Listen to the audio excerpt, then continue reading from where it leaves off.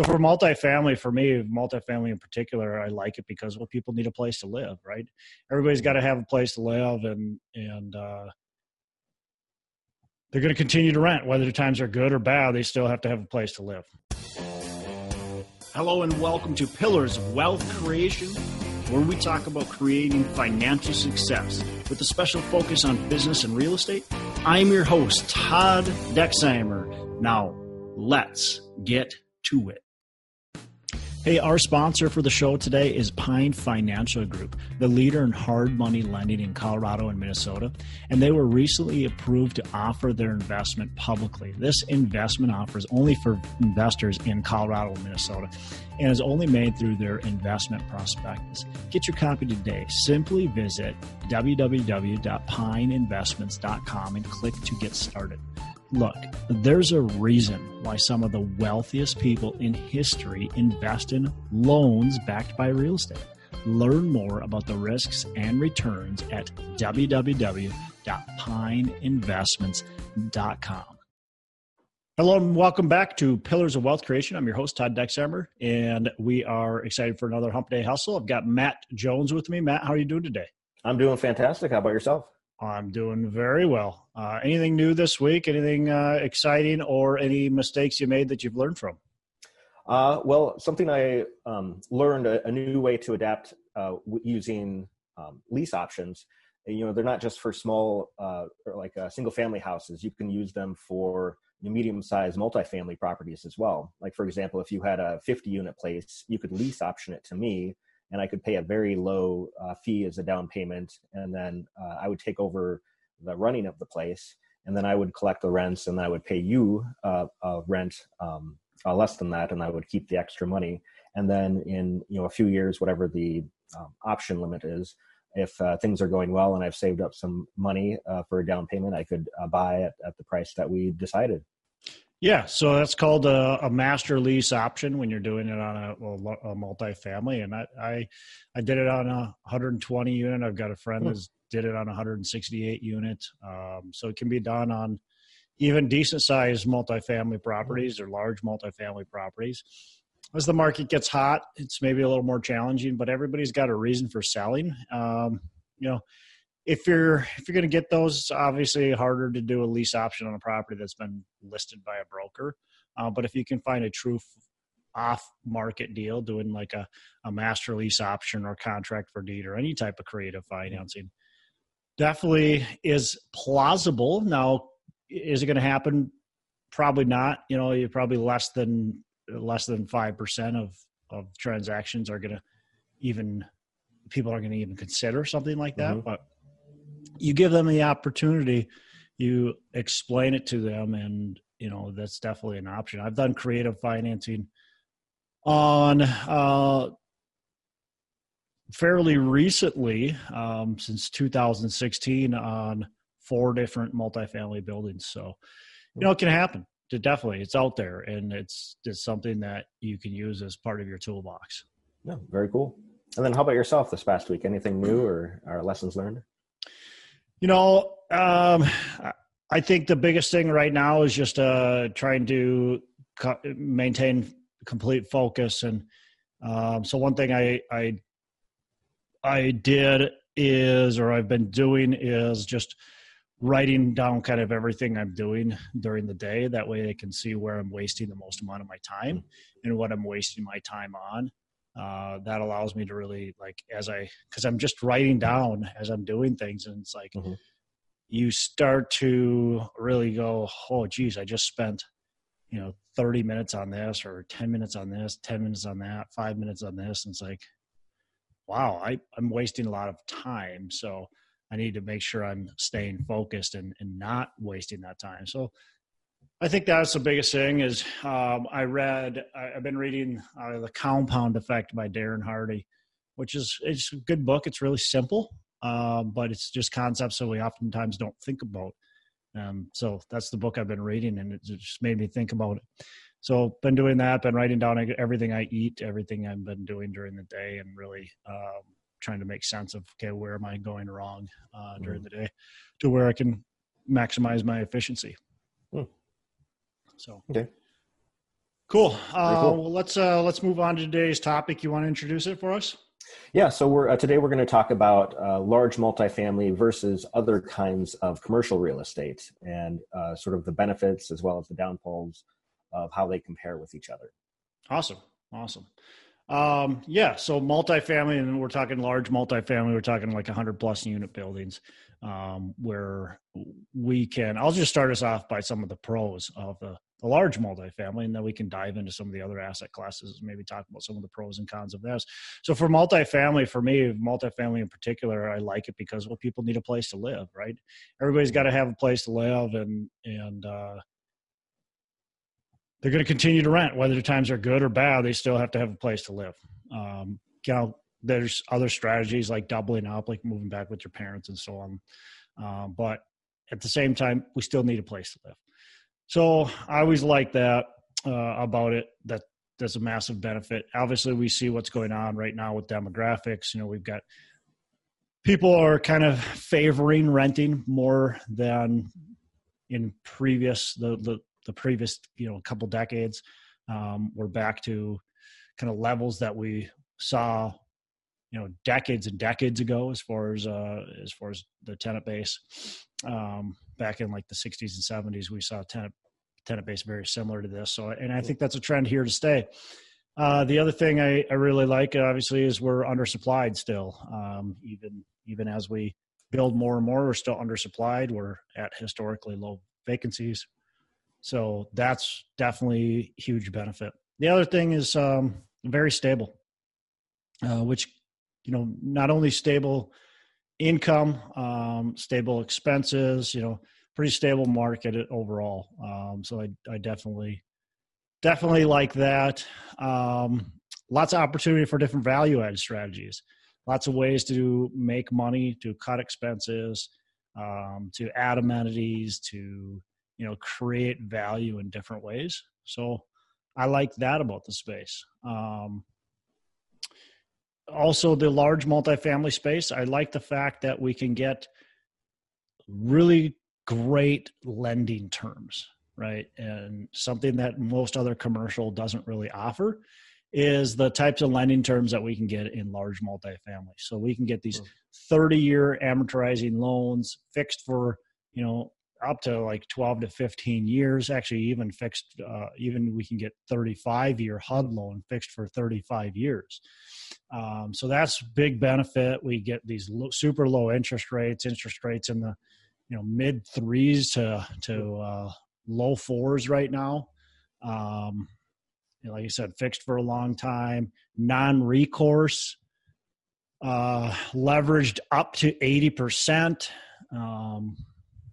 We have, all kinds of different construction loan products, bridge loans, mezzanine debt. So there's just a ton of options for financing, and it's a very desirable product for lenders to finance. So that's a huge benefit. The other benefit is in the large multifamilies, I can have on-site leasing, I can have on-site maintenance. They get large enough, we have enough income where we can have on-site staff there taking care of the properties as well. And then we've got a plethora of third-party management companies in most major markets, something that I don't see as much in other commercial assets. So those are some of the benefits, some of the reasons I favor it. There's definitely other benefits in other sectors, but that's some of the main reasons I like multifamily. So I know for a lot of people, the 100 unit plus can seem intimidating, and in order for a multifamily to be considered commercial, it has to be at least 5 units. So why not invest like starting out in a smaller 5 to 75 unit place? Yeah. So these 5 to 75 units, as you just asked about, there's definitely benefit to starting in that, because renting, you can start with your own money potentially, or maybe you and a couple partners, or it's just obviously easier to get that start. And I started with small properties too. I started with the 20 units, the 10 units, those types of properties. Actually, I started even smaller. I started with the 1 to 4 families. But some downsides to those. You you can't get the same type of financing that I talked about. Now, I shouldn't say you can't get that, but especially on the smaller ones like that 5-unit, 10-unit, they're a lot more challenging to get that type of financing that I was talking about, the non-recourse. Your loan amount has to be over $1 million, so purchase price oftentimes isn't quite enough. Now, as prices get more expensive, then yeah, does that happen? But for the most part, those really small are going to be challenging to get that beneficial financing on. So you're going to have to get recourse financing. You're going to have to get the commercial type loan from a local bank, which is like a 20 to 25 year amortization, fixed for only about 3 to 7 years, maybe up to 10 years. If you get lucky, and like I said, it's full recourse, usually 25 to 30% down. The other big thing I think that's you don't have that scale, right? So you get one vacancy that affects you a lot more. You get bigger repair item that affects you more.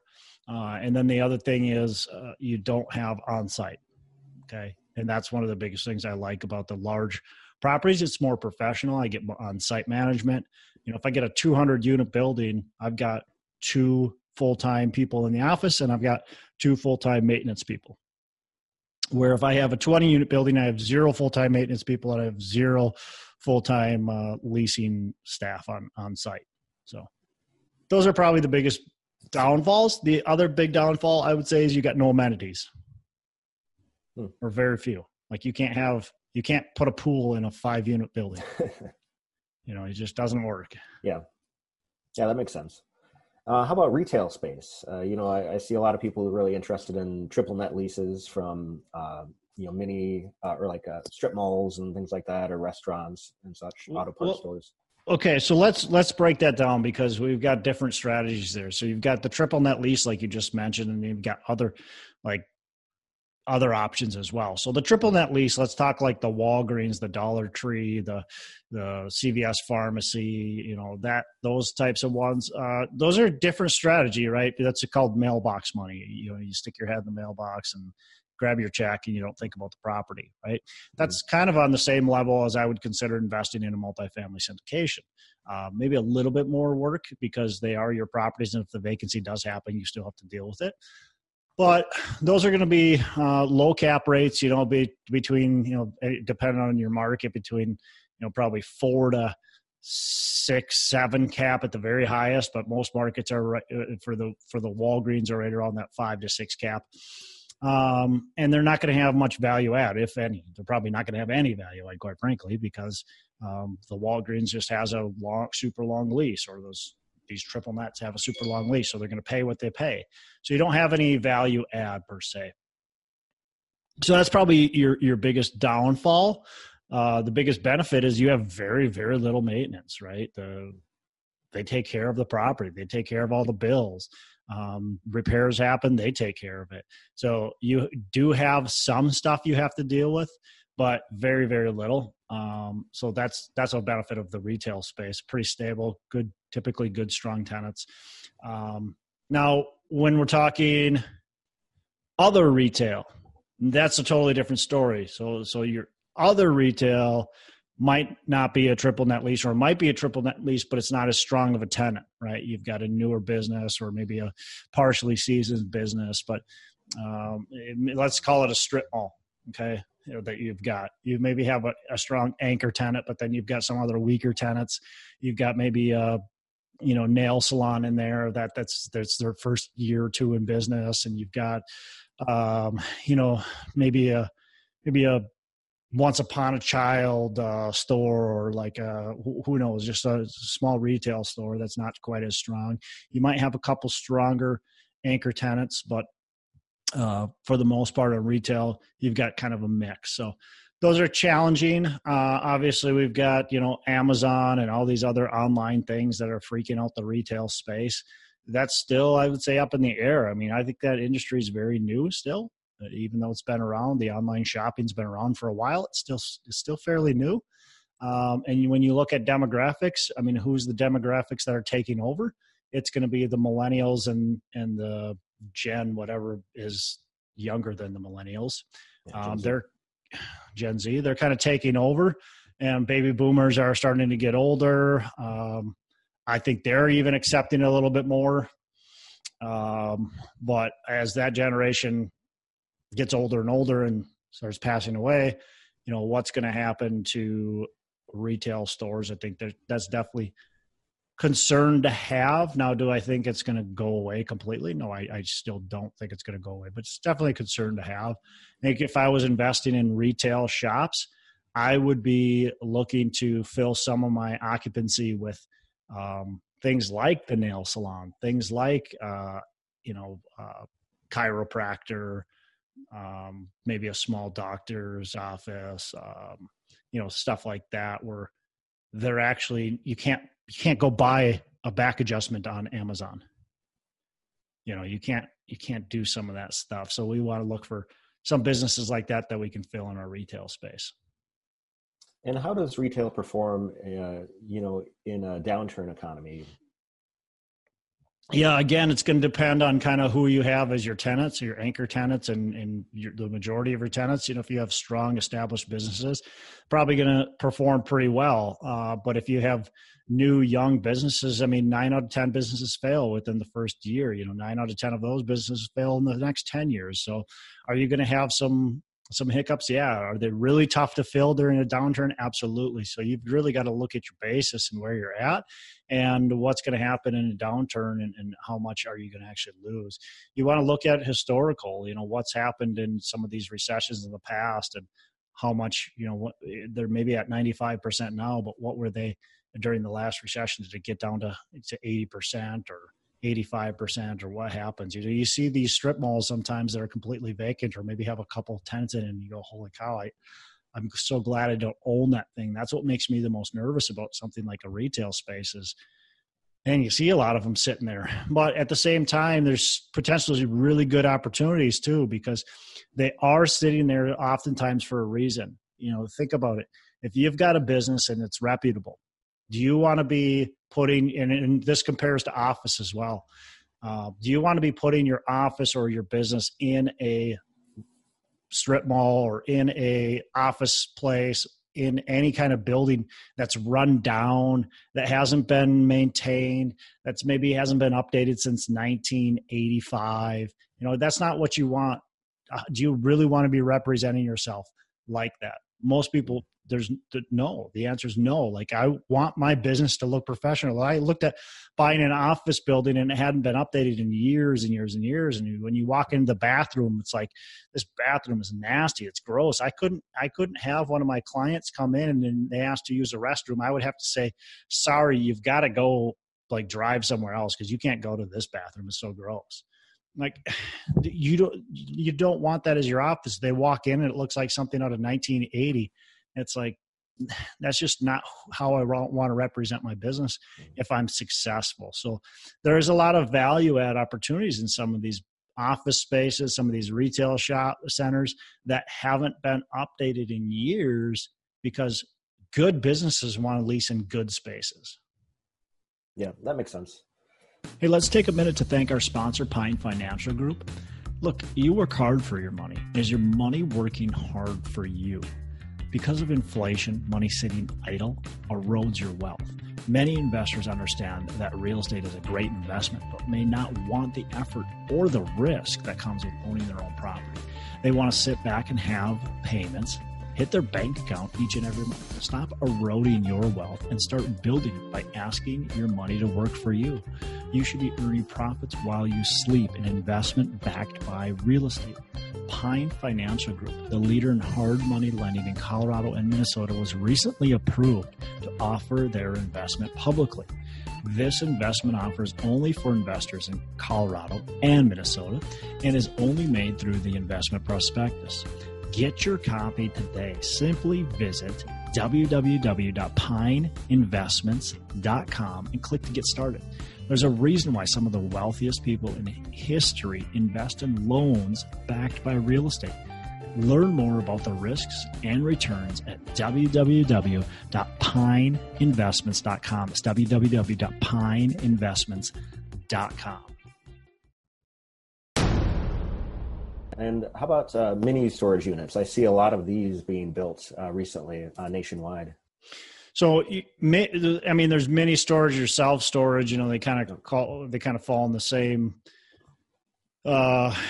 area, but so like the mini storage is going to be, probably that heated storage, climate controlled storage, I should say. Sure. In Minnesota, it's heated, but it's climate control storage. It's typically you walk into a building, you might drive into the building, but it's kind of one main building. And then you've got the other ones that are more like garage styles. Those can be climate controlled as well. Definitely a lot of benefit there. The big concern with those is right now there's just an oversupply. There's been a ton of building. I think everybody thinks that everybody's going to own a bunch of crap they don't want to get rid of and just going to store it. And so there's a lot of building. And so you got to be really cautious about what market you're in and what the supply is. So that's the biggest concern in that industry is, the profitability is great if you've got an occupied building or if you buy it right, but what's the vacancy rate? How much building is going on? How are the cities reacting right now? A lot of cities are putting kind of moratoriums on building new self-storage. So that's good. That's a good thing. If you are an owner of them, you want to make sure that you don't have a bunch of new construction happening because that's where your tenants are going to go. I like the industry overall. If you can find the right stable markets, and most markets aren't super oversupplied. It's just a handful that are very, very oversupplied. Then some other markets are kind of oversupplied, and then the rest of them are okay. But they're good because you've got very little maintenance. You've got very little overhead. You've got very little tenant communication. It's just pretty easy to do. You got a lot of automation that you can put into them to where it cuts down even more on tenant communication. Now, I do think you still want tenant communication, but the more automation you can put in, for the most part, the better, as long as you do maintain a level of communication with your tenants. The thing I would be the most concerned about is I don't know about you, but people that I know that are my age and younger don't want a bunch of crap. Like, we don't want a bunch of crap. We don't own a self-storage place. Rent a self-storage place. We'll never rent a self-storage place. I don't know anybody that's my age, quite frankly, that rents a self-storage place and accumulates that much stuff. I think most people my age and younger seem like they don't accumulate that much stuff. I don't know about you, but that's been my experience. What's yours? Yeah, I know a few people who have just as a transition basis if they're moving or upsizing or downsizing. That's different, I guess. That's a short term. Yeah. But as a long term, I mean, I've seen the shows, so it's interesting what people store in there. But I don't know people specifically who store stuff. I just keep my stuff in my garage or basement or whatever. I mean, everybody that I know right now that has a self-storage, I mean, I'm picturing them right now. They're all in their like 50s and 60s and 70s. So that in my opinion would be concerned. Now that's just my experience. That doesn't mean that's a validated research product, right? I didn't research this. This is just something I've my head with my experience. So it might be different. I would have to really dig into it if I was interested in that industry, which I am.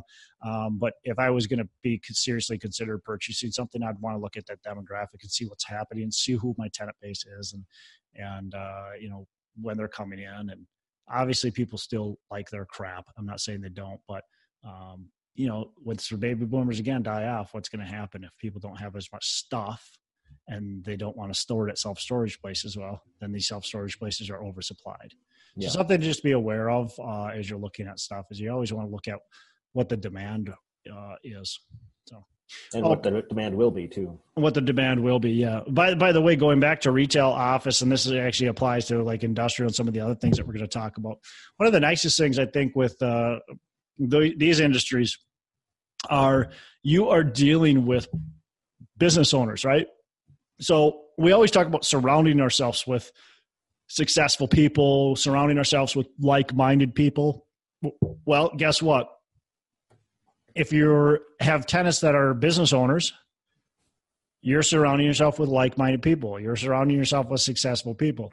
You get to talk with business owners every day. that as your tenant. If you've got apartments or self-storage, our typical apartment tenant is going to be B and C class tenant.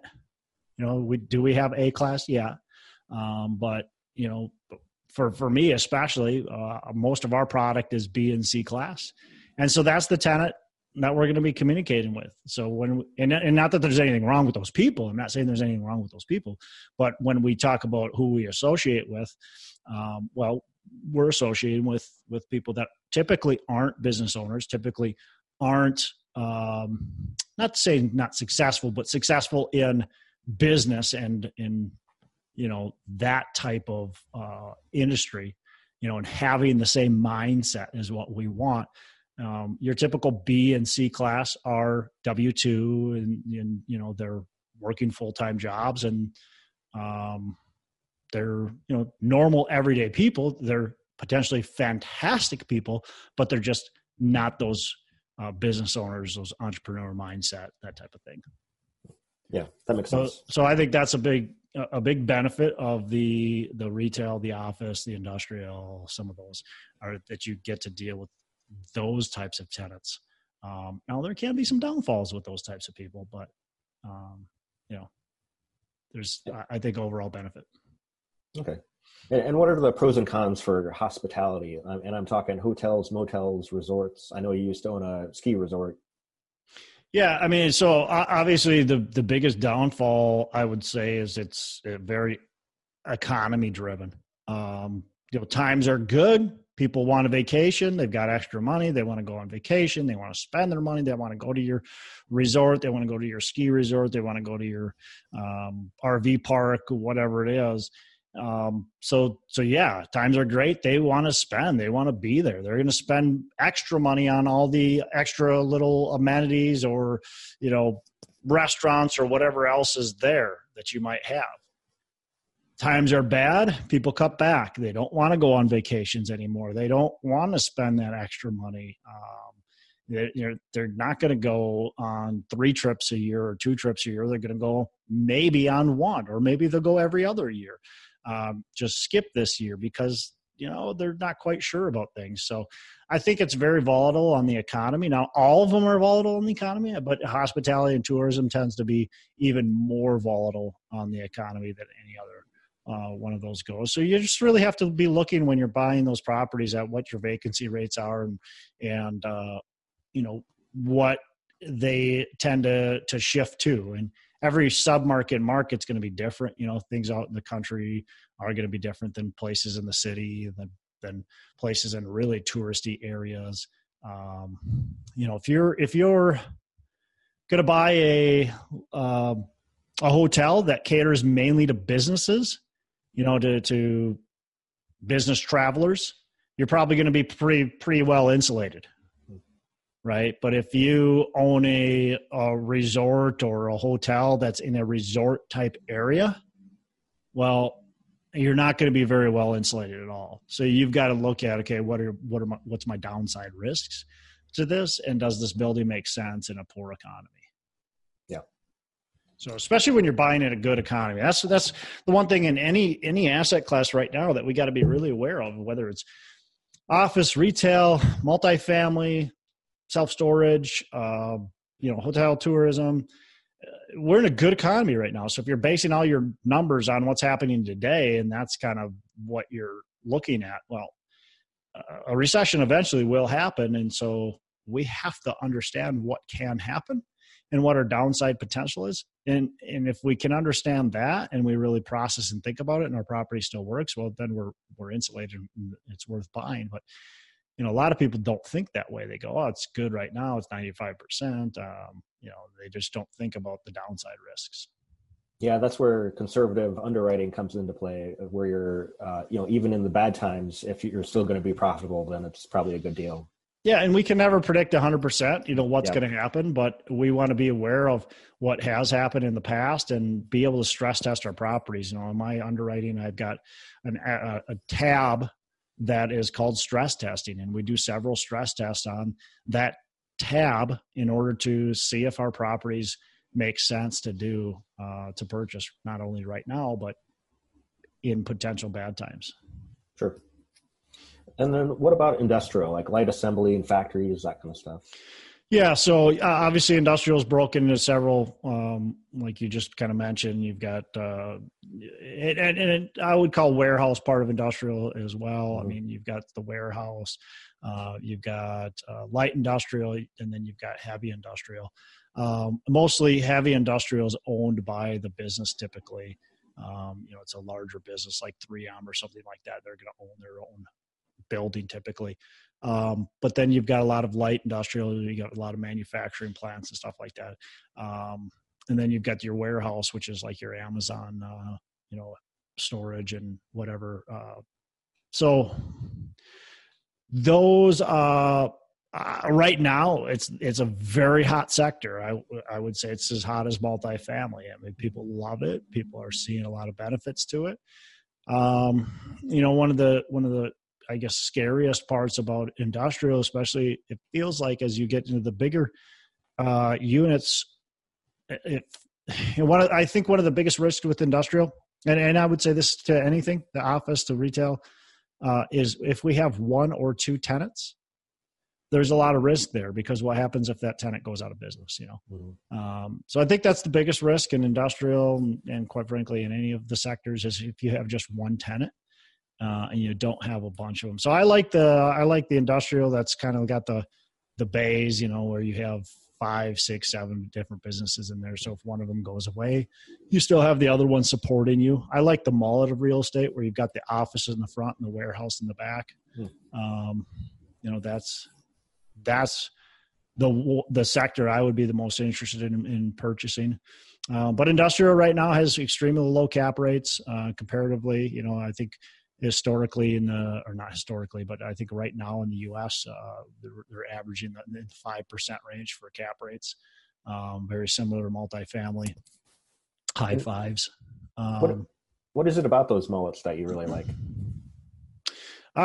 You've got the versatility. I mean, and you've got, you kind of got the best of both, right? You've got the office. A lot of people want an office there, and they have businesses that they want the presence, they want the storefront, they want the office, they have the admin, but they also need, the storage or the manufacturing or whatever it is. Mm-hmm. So I just think they offer that flexibility. Those flex spaces, I think, are really nice. So I think they give a lot of good options to business owners. Yeah. Do those tenants tend to stay longer? Yeah. So your businesses overall tend to stay, but I would say, your industrial, it's expensive to move. I mean, it depends on what it is, but let's think about a manufacturing company.